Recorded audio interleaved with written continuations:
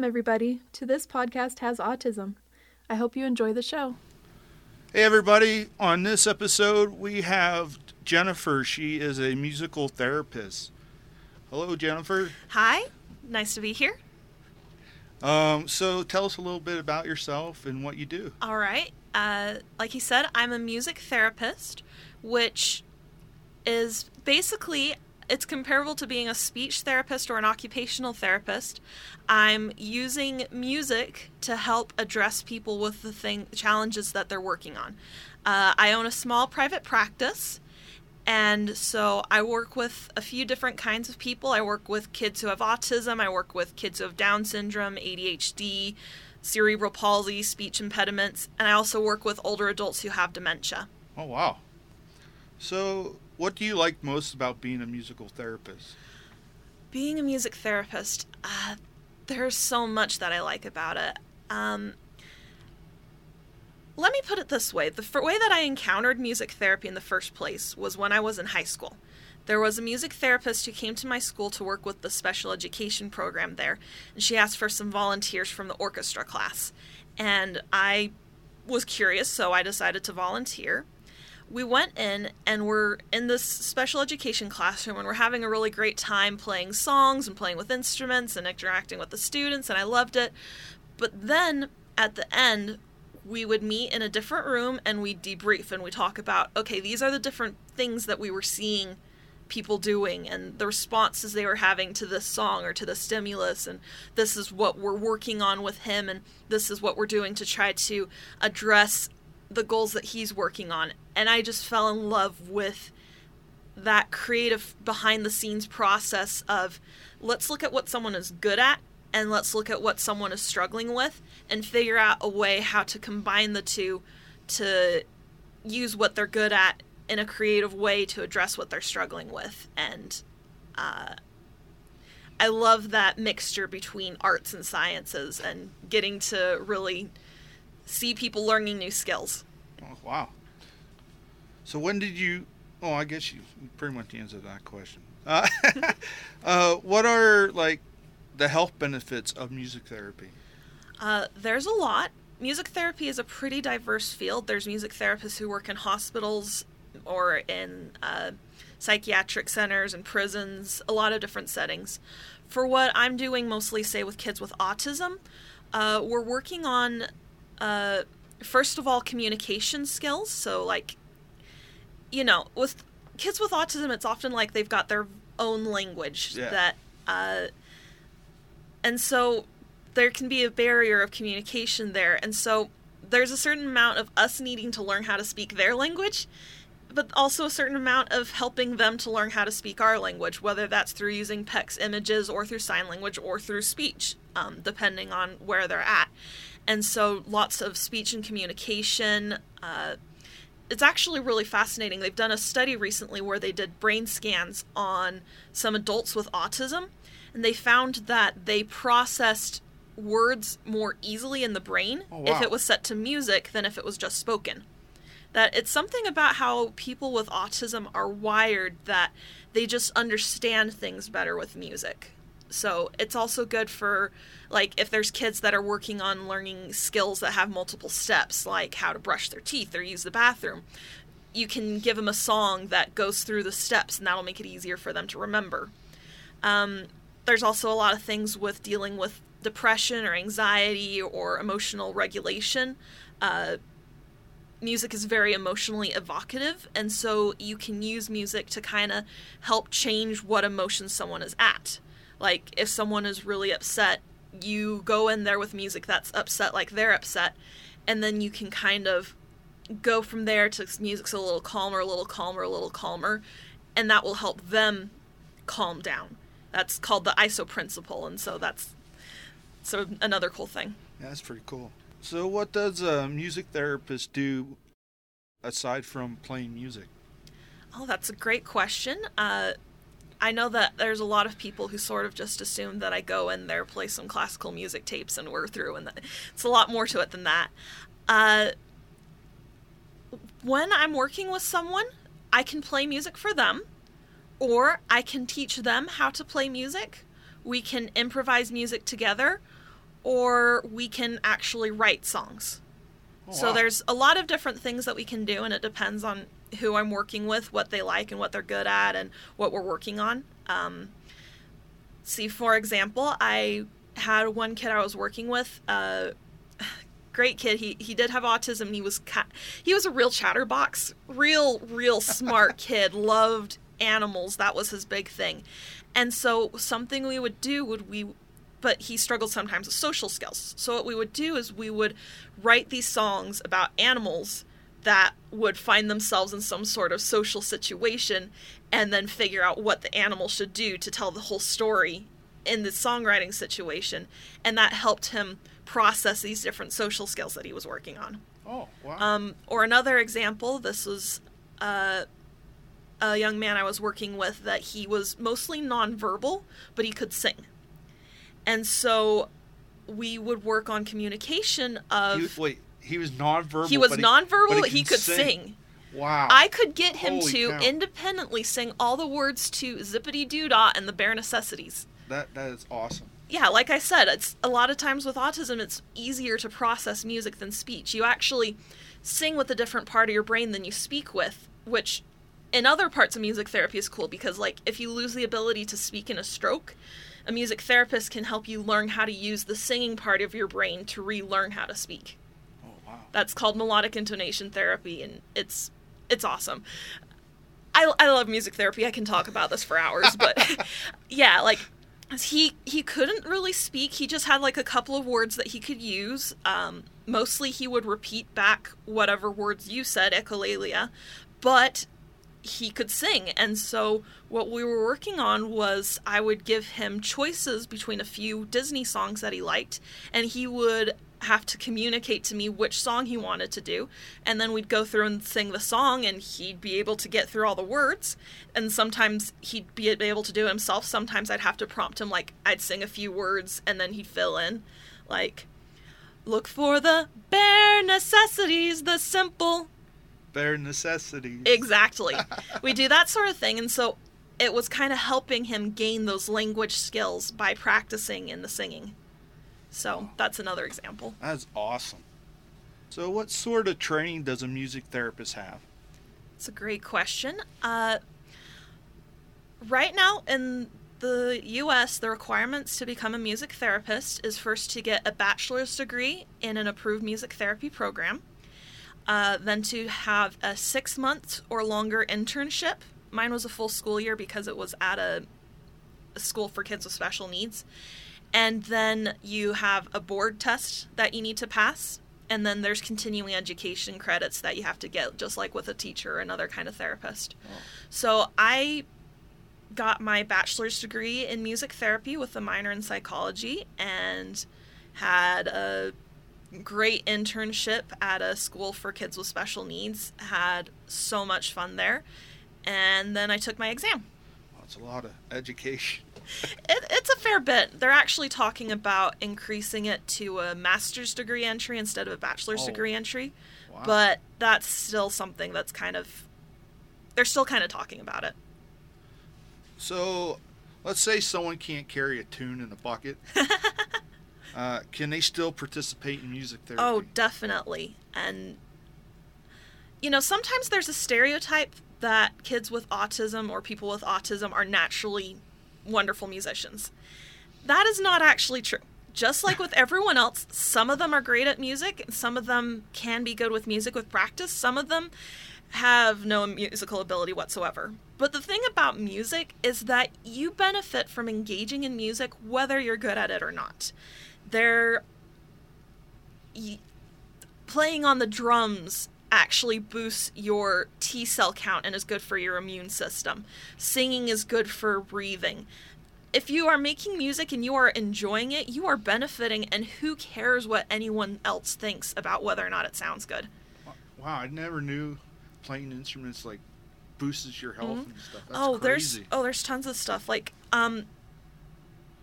there was this research they did recently on, like, with PTSD, post-traumatic stress disorder, that you can help manage it by doing exercises that involve you moving your head from your head from side to side and your body from side to side, and I don't understand it. I'm not up on that particular research, but apparently they found that teaching someone how to play scales on the piano can help with that particular therapy. Oh, wow. So, again, I don't know a ton about that particular branch. I haven't specialized in PTSD, but there's tons of crazy stuff.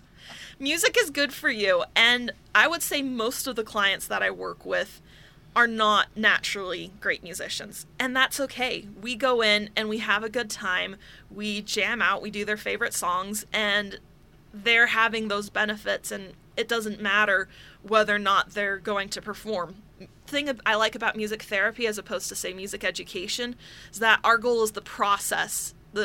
It's about the destination, the journey, instead of about the destination. That it's about what you're getting out of being in the moment of music instead of whether or not you're ready to perform on a stage. Yeah.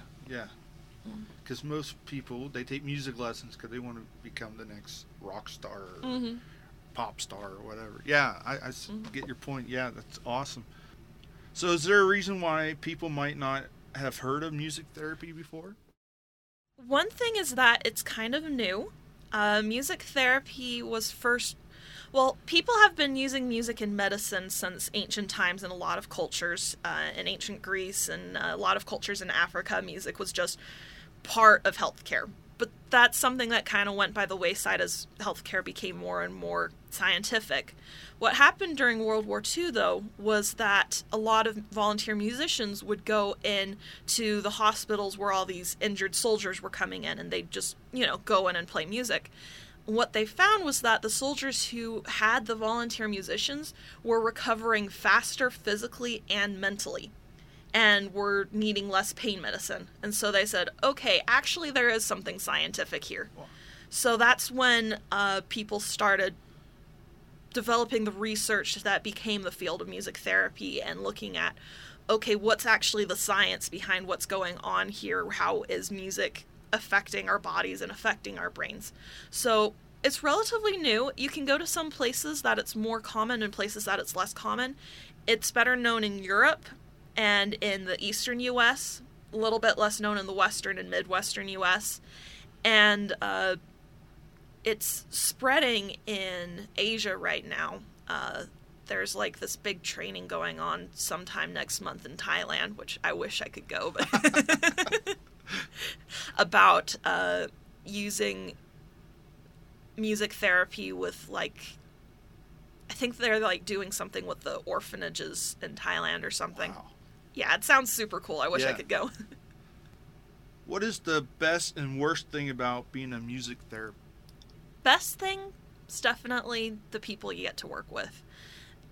I mean, I'm a big person in data and science, but at the same time as you've got the science, this is also a job that has a lot of heart, and you really get the chance to develop a relationship with the people you're working with. And I fall in love with all my clients, really, but you have a lot of fun, but you're also getting to see them grow and learn new skills and make improvements, and that's really exciting. First hardest thing is probably when you have to say goodbye. Yeah. But sometimes there are clients that can be a little bit difficult. More often there are clients with parents that can be a little difficult. Has been my experience. That yeah. Also, teenagers are harder than kids because they have an attitude. Yeah, I bet. Still working on my teenager skills. Helps that I've already figured out that I'm not cool, so I don't try to be. And I think they appreciate that. So how is music therapy viewed by other healthcare professionals?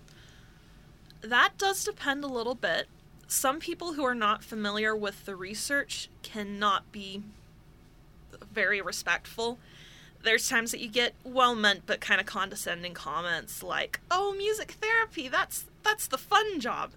It is, but we're doing more than just having fun, and sometimes it isn't fun. Sometimes you're dealing with some kind of, like, grief after someone's passed away, or, there's complicated emotions there, too. It's not just fun and games.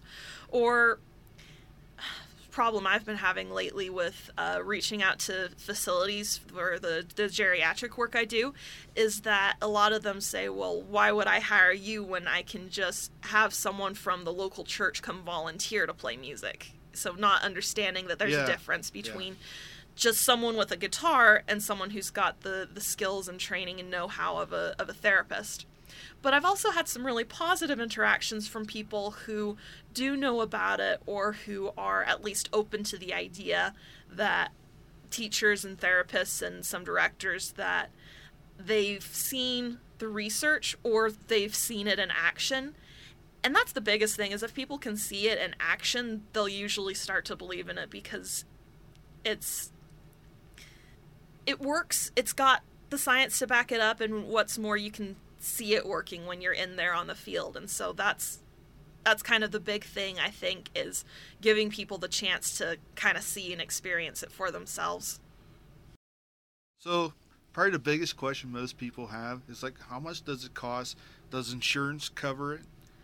That's a good question. First of all, the insurance part, kind of. Most insurance companies don't really know what to do with us. I've been to a few classes about it where there's like a whole process of submitting to the insurance, and sometimes they'll accept it and sometimes they don't. So it is kind of a process. In some states, and we're working on it in this state, Medicaid can help to pay for music therapy. Oh, wow, cool. I know that's the case in Idaho, and I'm on a group that's working on advocating for that here in this state. As for the cost, that's going to depend on where you are. I guess I can say as sort of a point of reference that I usually charge $60 an hour for one-on-one. Sometimes with people I'll do half-hour sessions instead, and I have a different rate for group rates, but I guess that's kind of a starting. You'd have to contact a music therapist in your area to know, though, because it really does depend on where you are in the country. What is your approach when working with patients who are very low functioning? Well, first thing is definitely to try to talk to the parents or caregivers or teachers or, people who work with them a lot. Try to understand as much as I can about how they communicate and what responses they've already shown to music. If there's music that they really like or something like that. At this point, and this is something that I do with any client, I start with an assessment where I kind of go in with a few different things and just sort of see what happens. Like, okay, how do you respond to this instrument, to this song? What do you do when we do this? What do you do when we do that? And kind of get an idea of how they respond, what seems to work for them and what doesn't seem to work with them. A lot of times when you've got someone with autism who's a bit lower functioning or maybe nonverbal, you kind of have to start in with music that's a little bit soothing at first, because a lot of times when they're first meeting a music therapist, they can, it's a big whole new experience and a new sensory thing, and they can get really overwhelmed and overstimulated, and so you kind of have to start a little bit slow. It's been my experience. But looking at, most people with autism I've met have their favorite music, whether that's Maroon 5 or The Wheels on the Bus.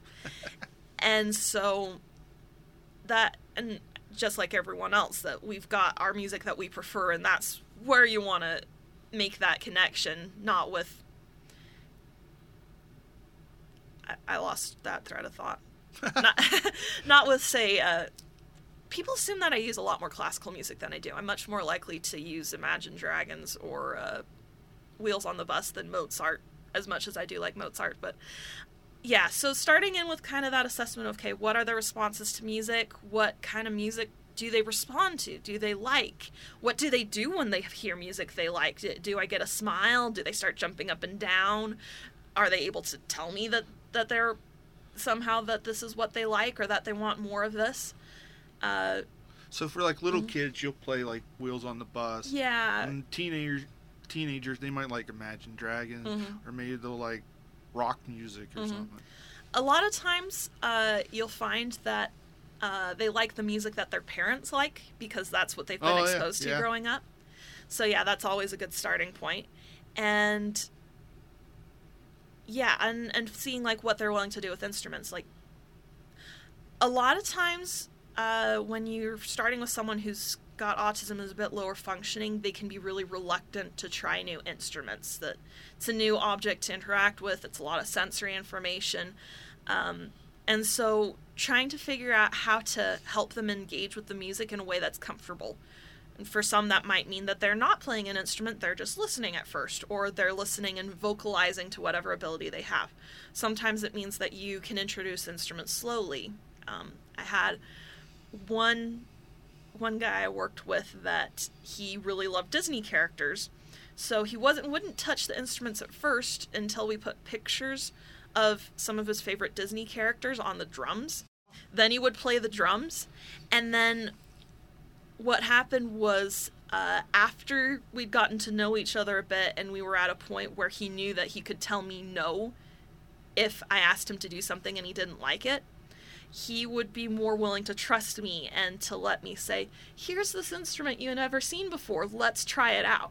And so, yeah, it can be a little bit of a process of figuring out what's most effective in this particular case. But that's kind of a rambling idea of what my approach is. How do you go about involving family members in patient treatment? It's a good question. That depends a little bit on the family that I'm working with. Some of them, they're just fine to shut me and the kid in a room and let me handle things for a while. But especially when we're working on social skills, what I like to do is have group activities where we're having the siblings involved and we're working on things like turn taking of, oh, we're going to pass this instrument around, or we're going to do some sort of following and copying thing. So it's giving them the chance to practice those social interactions with the peers that they spend the most time around with, which is, of course, their siblings. As far as involving parents, do you give like homework? Yeah, sometimes. It depends a little bit on the situation, but a lot of time I will give some kind of homework that the parents can follow up with, whether that's they're going to practice something that we worked on, or maybe there's a song that I want the parents to sing with the kids sometimes during the week. So depends a bit on the situation, but sometimes I do give homework, yeah. How do you use research to inform your music therapy practices? Well, two of the biggest resources are the Journal of Music Therapy and Music Therapy Perspectives. Those are peer-reviewed journals that are full of music therapy research that come out 4 times a year. Also, I spend a lot of time networking with other music therapists about what their experiences have been.